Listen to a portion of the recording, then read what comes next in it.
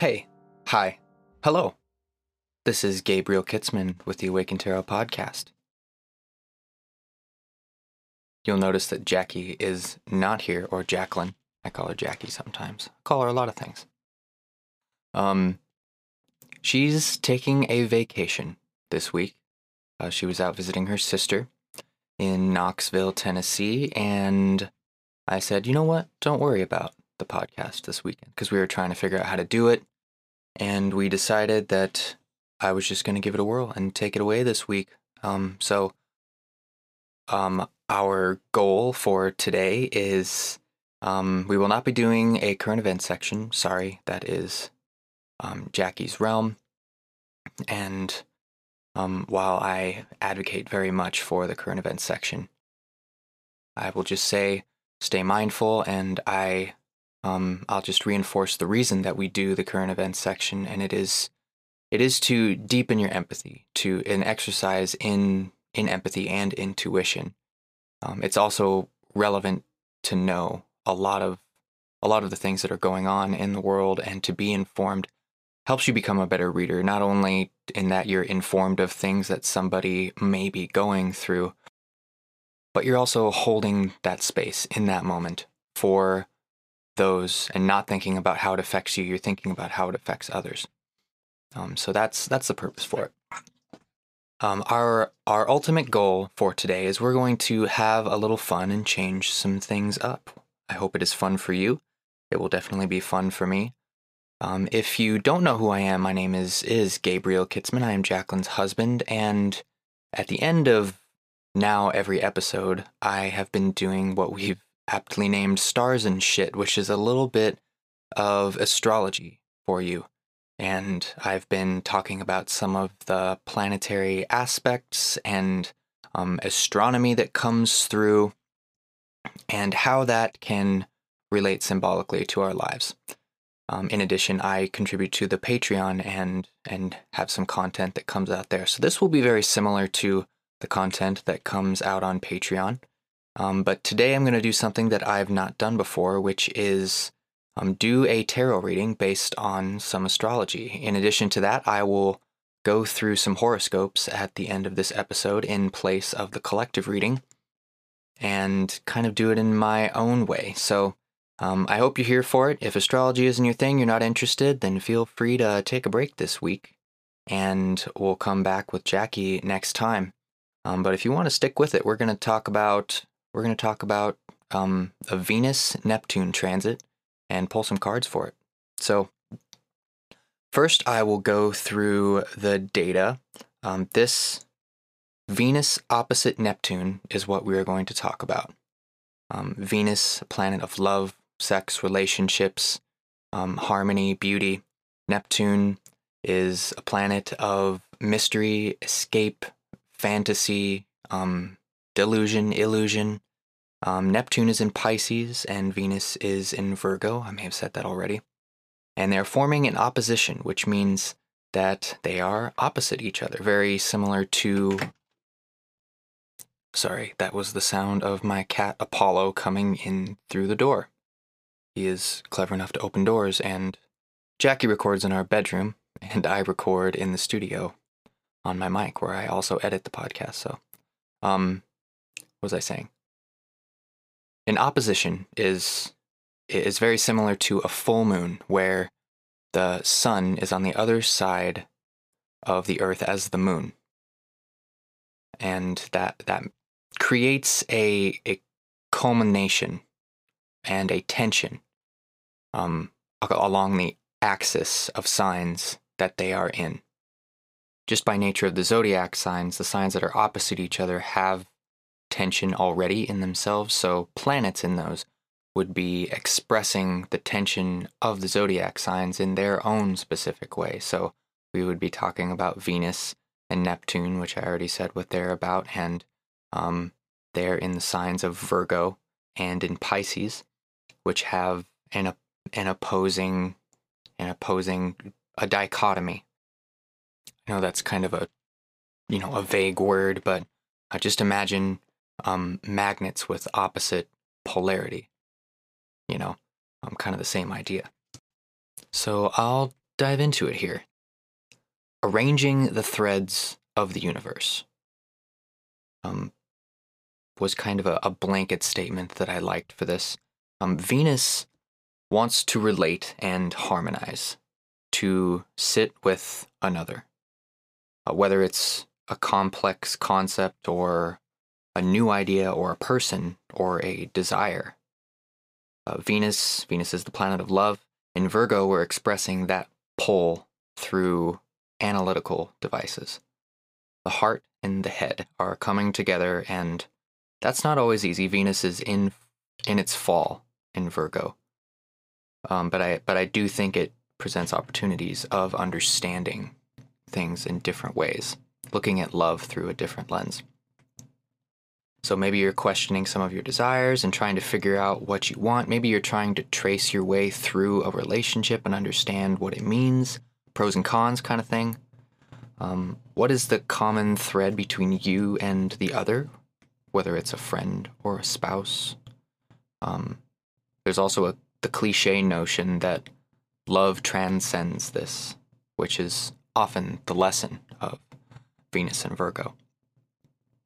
Neptune urges us to venture out into the void, to go where no one has gone before, in search of, sometimes we find things we didn't expect or imagine whole new worlds, fictional or true, which sometimes it doesn't even matter. Just being there somewhere else in your mind or a story can give you a perspective of what you are doing in the moment. It can color reality.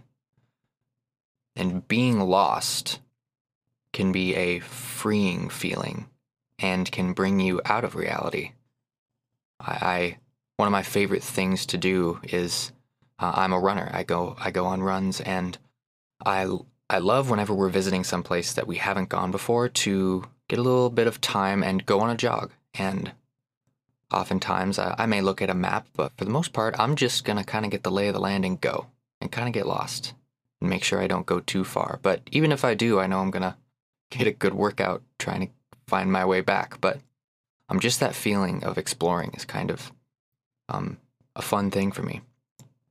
And Neptune can also be associated with addiction, drugs, alcohol, but only because of the escape that it provides. Going too far obviously can be dangerous in any of these cases, so Neptune isn't in promotion of that. It can bring about that type of feeling, that type of tendency. Another thing that I like to do is, while I'm at work, and I'm privileged to have the luxury to do this, but I can wear headphones and get stuff done. If I'm doing something monotonous or something that's going to take me a while, I can put some headphones in and listen to music or podcasts. And I can do this for hours doing tasks, and we talk about it at work sometimes, but I literally lose track of time. Like I talk about it like I went to sleep for about 3 hours there while I sanded all of these products. And it's always really interesting when I talk about it. I honestly think it's one of the best parts of my job is that I have the ability to just go inside my head for a little while. So now we can use that information to as our color palette, as it were, to talk about the rest of it, kind of understanding the premise, understanding the themes, the archetypes of what we're talking about here.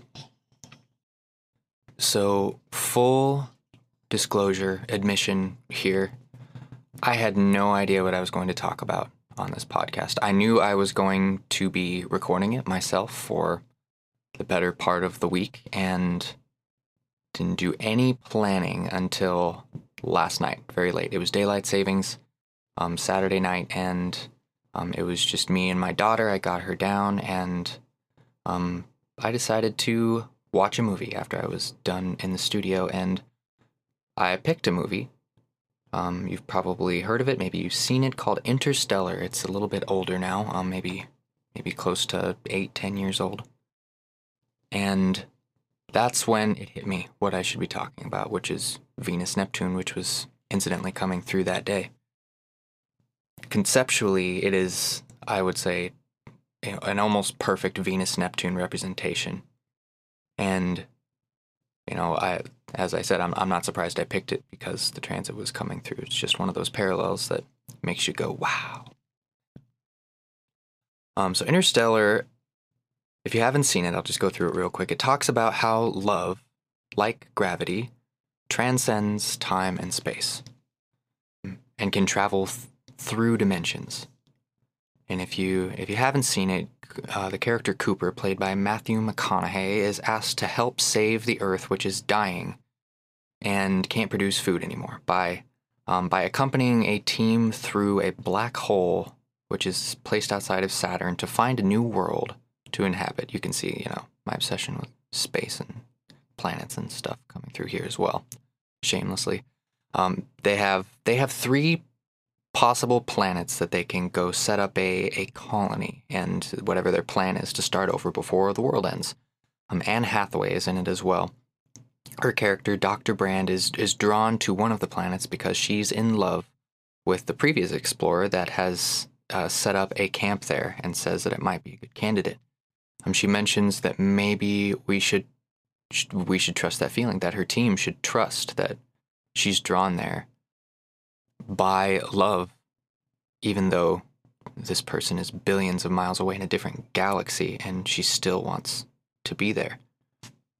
Cooper argues that that might be blinding her to the powers of reasoning because there's another planet that looks very promising, and it would waste more resources to go to this other planet. So Cooper, in turn, had left behind his family and mainly his daughter Murph, who's trying to now solve the problem of gravity. She got a whole lot older while he was gone.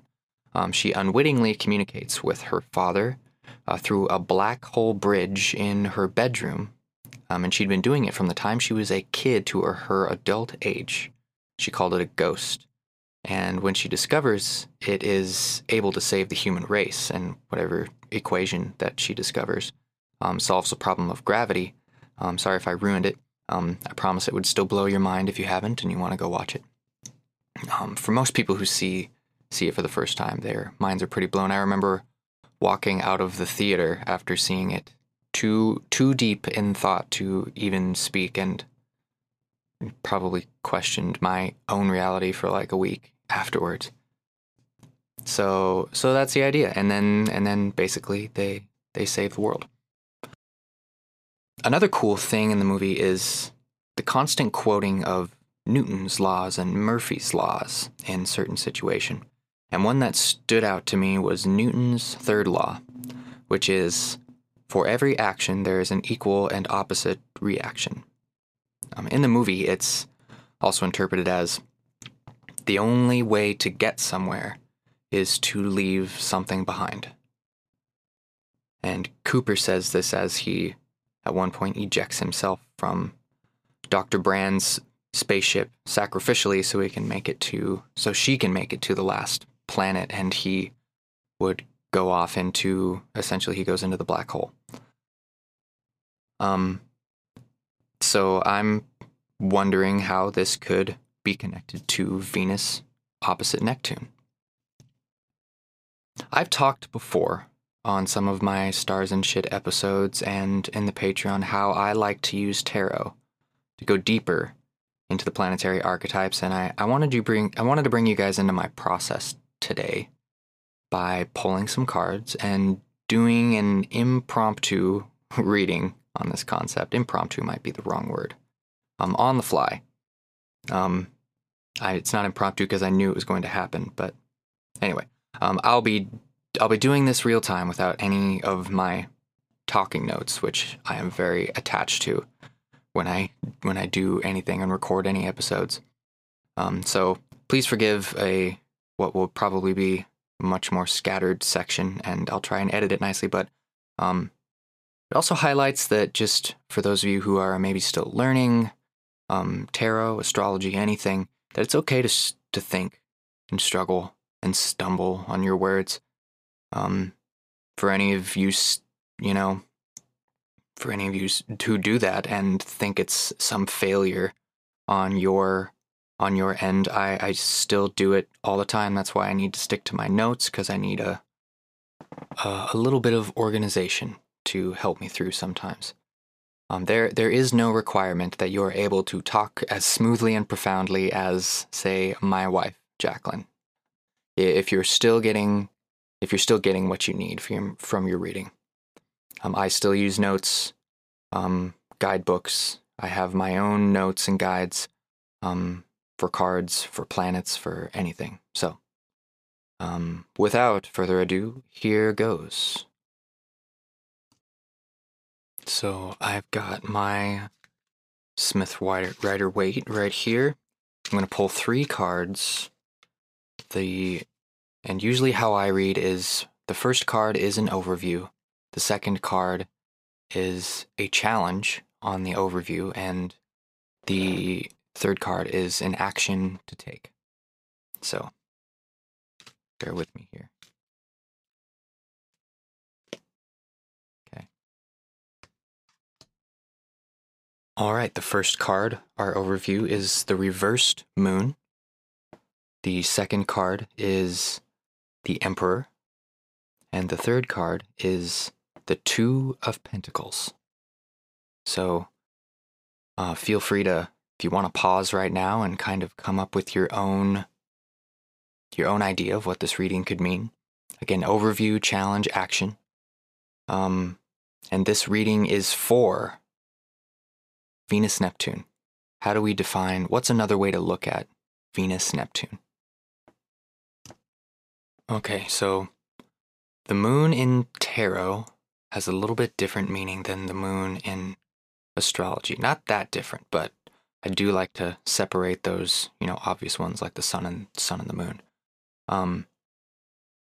But the moon in reversed here might be dealing a lot with feelings and emotions, and maybe changes. Like a comfortable flow into the change, like a cyclical change. One that was maybe bound to happen. The moon cycles through its phases every day and accepts the emotions that comes with it. And I think, perhaps the overview would be, how do we choose to accept it? How do we choose to adjust to this? If moon was related to fortune, like it is in astrology, fortune is, what will happen, whether you can change it or not. Good fortune or bad fortune. So how do you make the best of it? Or how do you accept it? How do you reflect it? The next card here, the Emperor, is the challenge of our situation. I think this one's pretty obvious to me. Emperor is very stable, sturdy, and it has a lot to do with your environment. So if the moon is changed, and the Emperor is the challenge being resistant to that type of change. And what boundaries are you holding up? What are you holding on to? And how can you let go? How can you absorb the moon's light and flow with it and take the changes instead of holding on to something you want or an ideal or a desire that, being adjustable will allow for more fluidity and will make it go down easier, essentially. The last card here, the Two of Pentacles, this is the action card, which, just looking at the card here, I know I haven't been describing the cards like Jaclyn usually does, but there's a person here, and they're holding 2 pentacles, and there's an infinity symbol around them, and they're juggling, basically. They look kind of gestury. There's also some water in a ship in the background. So there's, I see these, in this card even, there's changes happening, and the jester's trying to prioritize, trying to balance the chaos, trying to choose and prioritize the right thing. So the action is balance. The action is being adjustable, and maybe priorities this day are not priorities the next day.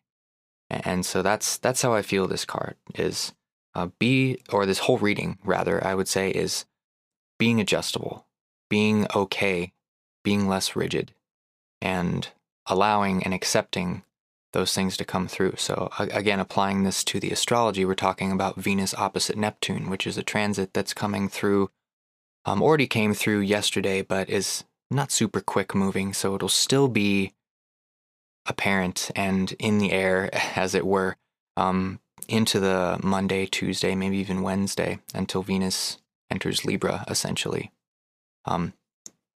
So where are you being asked to adjust, and how do you allow that to go more smoothly by being flexible, being less rigid, putting down the Emperor card for a second? So I think, I'll be honest, I was a little nervous about that. Tarot is not my area. It's Jaclyn's for sure. But hey, we made it. We made it. Thank you for sticking with it for me on that, and I hope that helped some of you understand kind of my process. I do this a lot where a transit will come through and I just get confused. There's a lot of archetypes. There's tarot, there's astrology, and I also read Nordic runes as well, and there's just a lot of different things to balance, and combining them can be a good way to cross-reference and define them in certain ways. So, okay, so the last thing I have here is some very quick horoscopes for you all. I know horoscopes usually go over pretty well, and they take a lot of effort. So I wrote some of these things down, and how I'm going to do them is, as I said before, Venus and Neptune are opposite each other, which means they're operating on an axis. They are in a Virgo and in Pisces. Neptune's in Pisces, Venus is in Virgo. So I am going to talk about your rising sign. So if you know your rising sign, you can follow along and listen for a horoscope for your rising sign, which will have to do with a house axis. So I'll just get started here. If you are an Aries rising or Libra rising, this will be along your 6th and 12th house axis, which may concern the work and toiling through unknown or uncharted waters, like taking the long way to figure out how to fix something by trying everything. The question being, like, how far can love take us? Love doesn't always make sense by nature. Is it smart or logical to make decisions solely on the promise of love? And also, what potential benefits or pitfalls might await? After all, you do have to leave something behind to get somewhere else. So that's for your Aries risings or Libra risings. Taurus and Scorpio rising. This is along your 11th house and 5th house, which is groups in society and pleasure. What kinds of designs or situations have been developing in the groups you're involved with?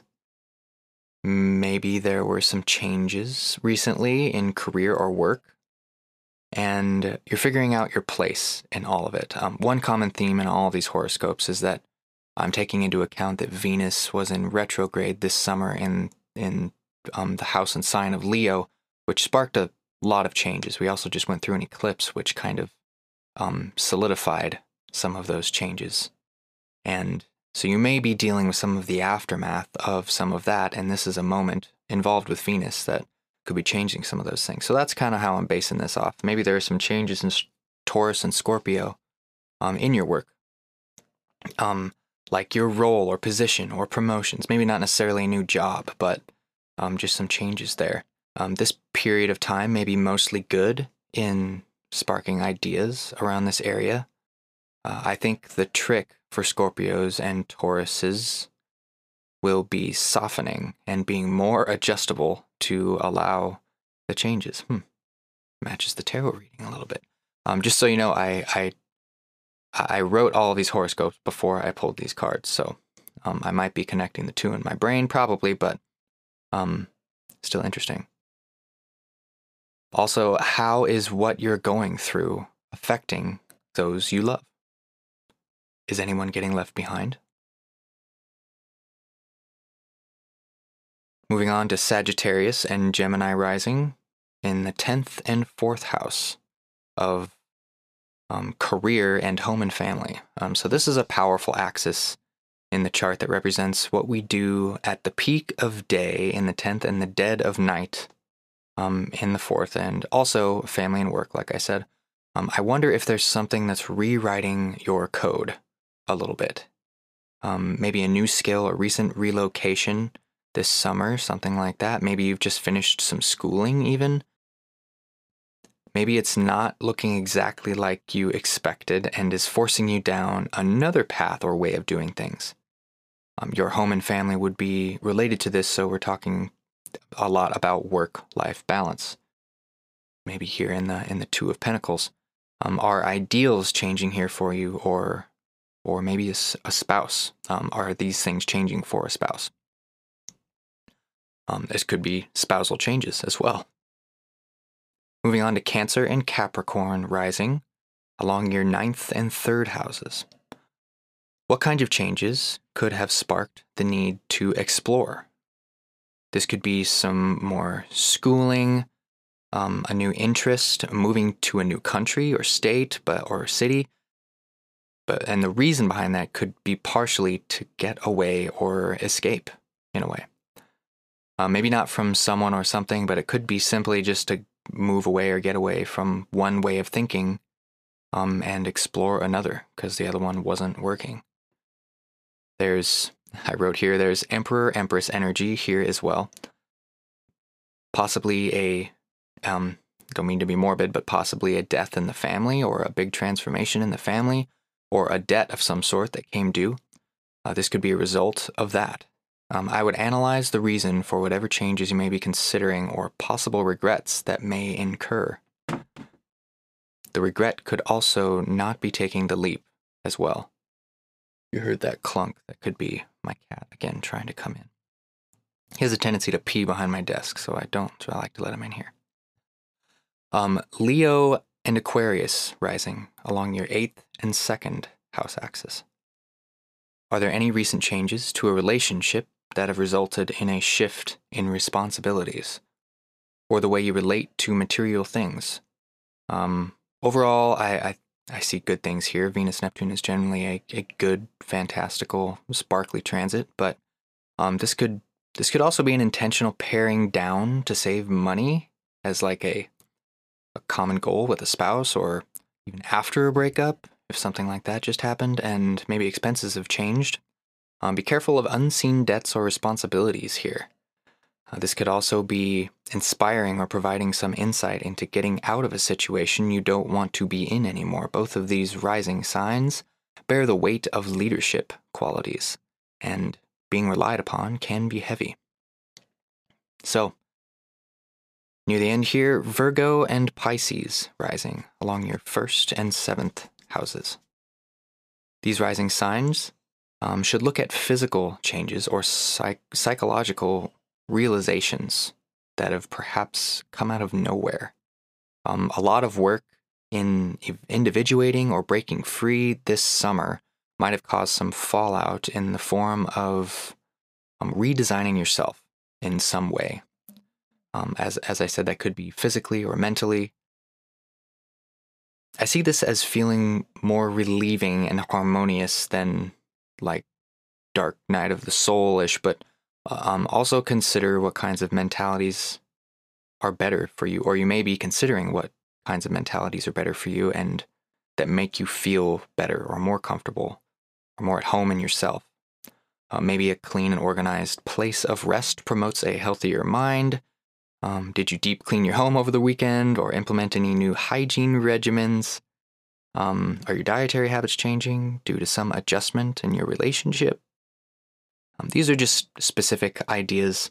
I did a Patreon episode on rising signs, and very recently, and it also defines the first house a little bit, because I know when you think about your rising sign, people get a lot of the significations confused between, your big three, your sun, moon, and rising. And I said in my Patreon episode, like, my least favorite thing to hear is your rising sign is who you are. And I've heard a couple astrologers in the past say stuff like that, and it's just very confusing, because I'm like, well, oh, crap. Are they, they can't all be who you are. I mean, I guess they all can be. I guess I'll round it out, but my opinion is that all of your whole natal, in terms of astrology, your whole natal chart and your lived experiences make up somewhat of who you are. I also happen to think more deeply that the potential that you have also makes up some of who you are. It's pretty hard to define who you are, so I don't think of the rising sign as who you are. I think it as your physical home on this earth, your body, your physicality, your mentality, how your brain works, how you think. And you're the character in your own story. You're the character that you are in the plot. So, small rant there, but I think that's everything. Got through all the signs. I hope that was fun and helpful and a little bit of a change from the normality that was interesting to everybody. Please rate and follow if you guys really dig this. This is, like I said, this astrology bit is not something that happens very often. This is a tarot podcast, but Jaclyn, my wife, if this is your first time here, is very good at tarot, and we talk through one card at a time. We talk about some current events. We do a collective reading, and I edit the podcast and do some musical numbers from time to time. Dolphin EDM for those of you who are fans. Okay, I think that's everything I got. Thanks, guys. We'll see you next time.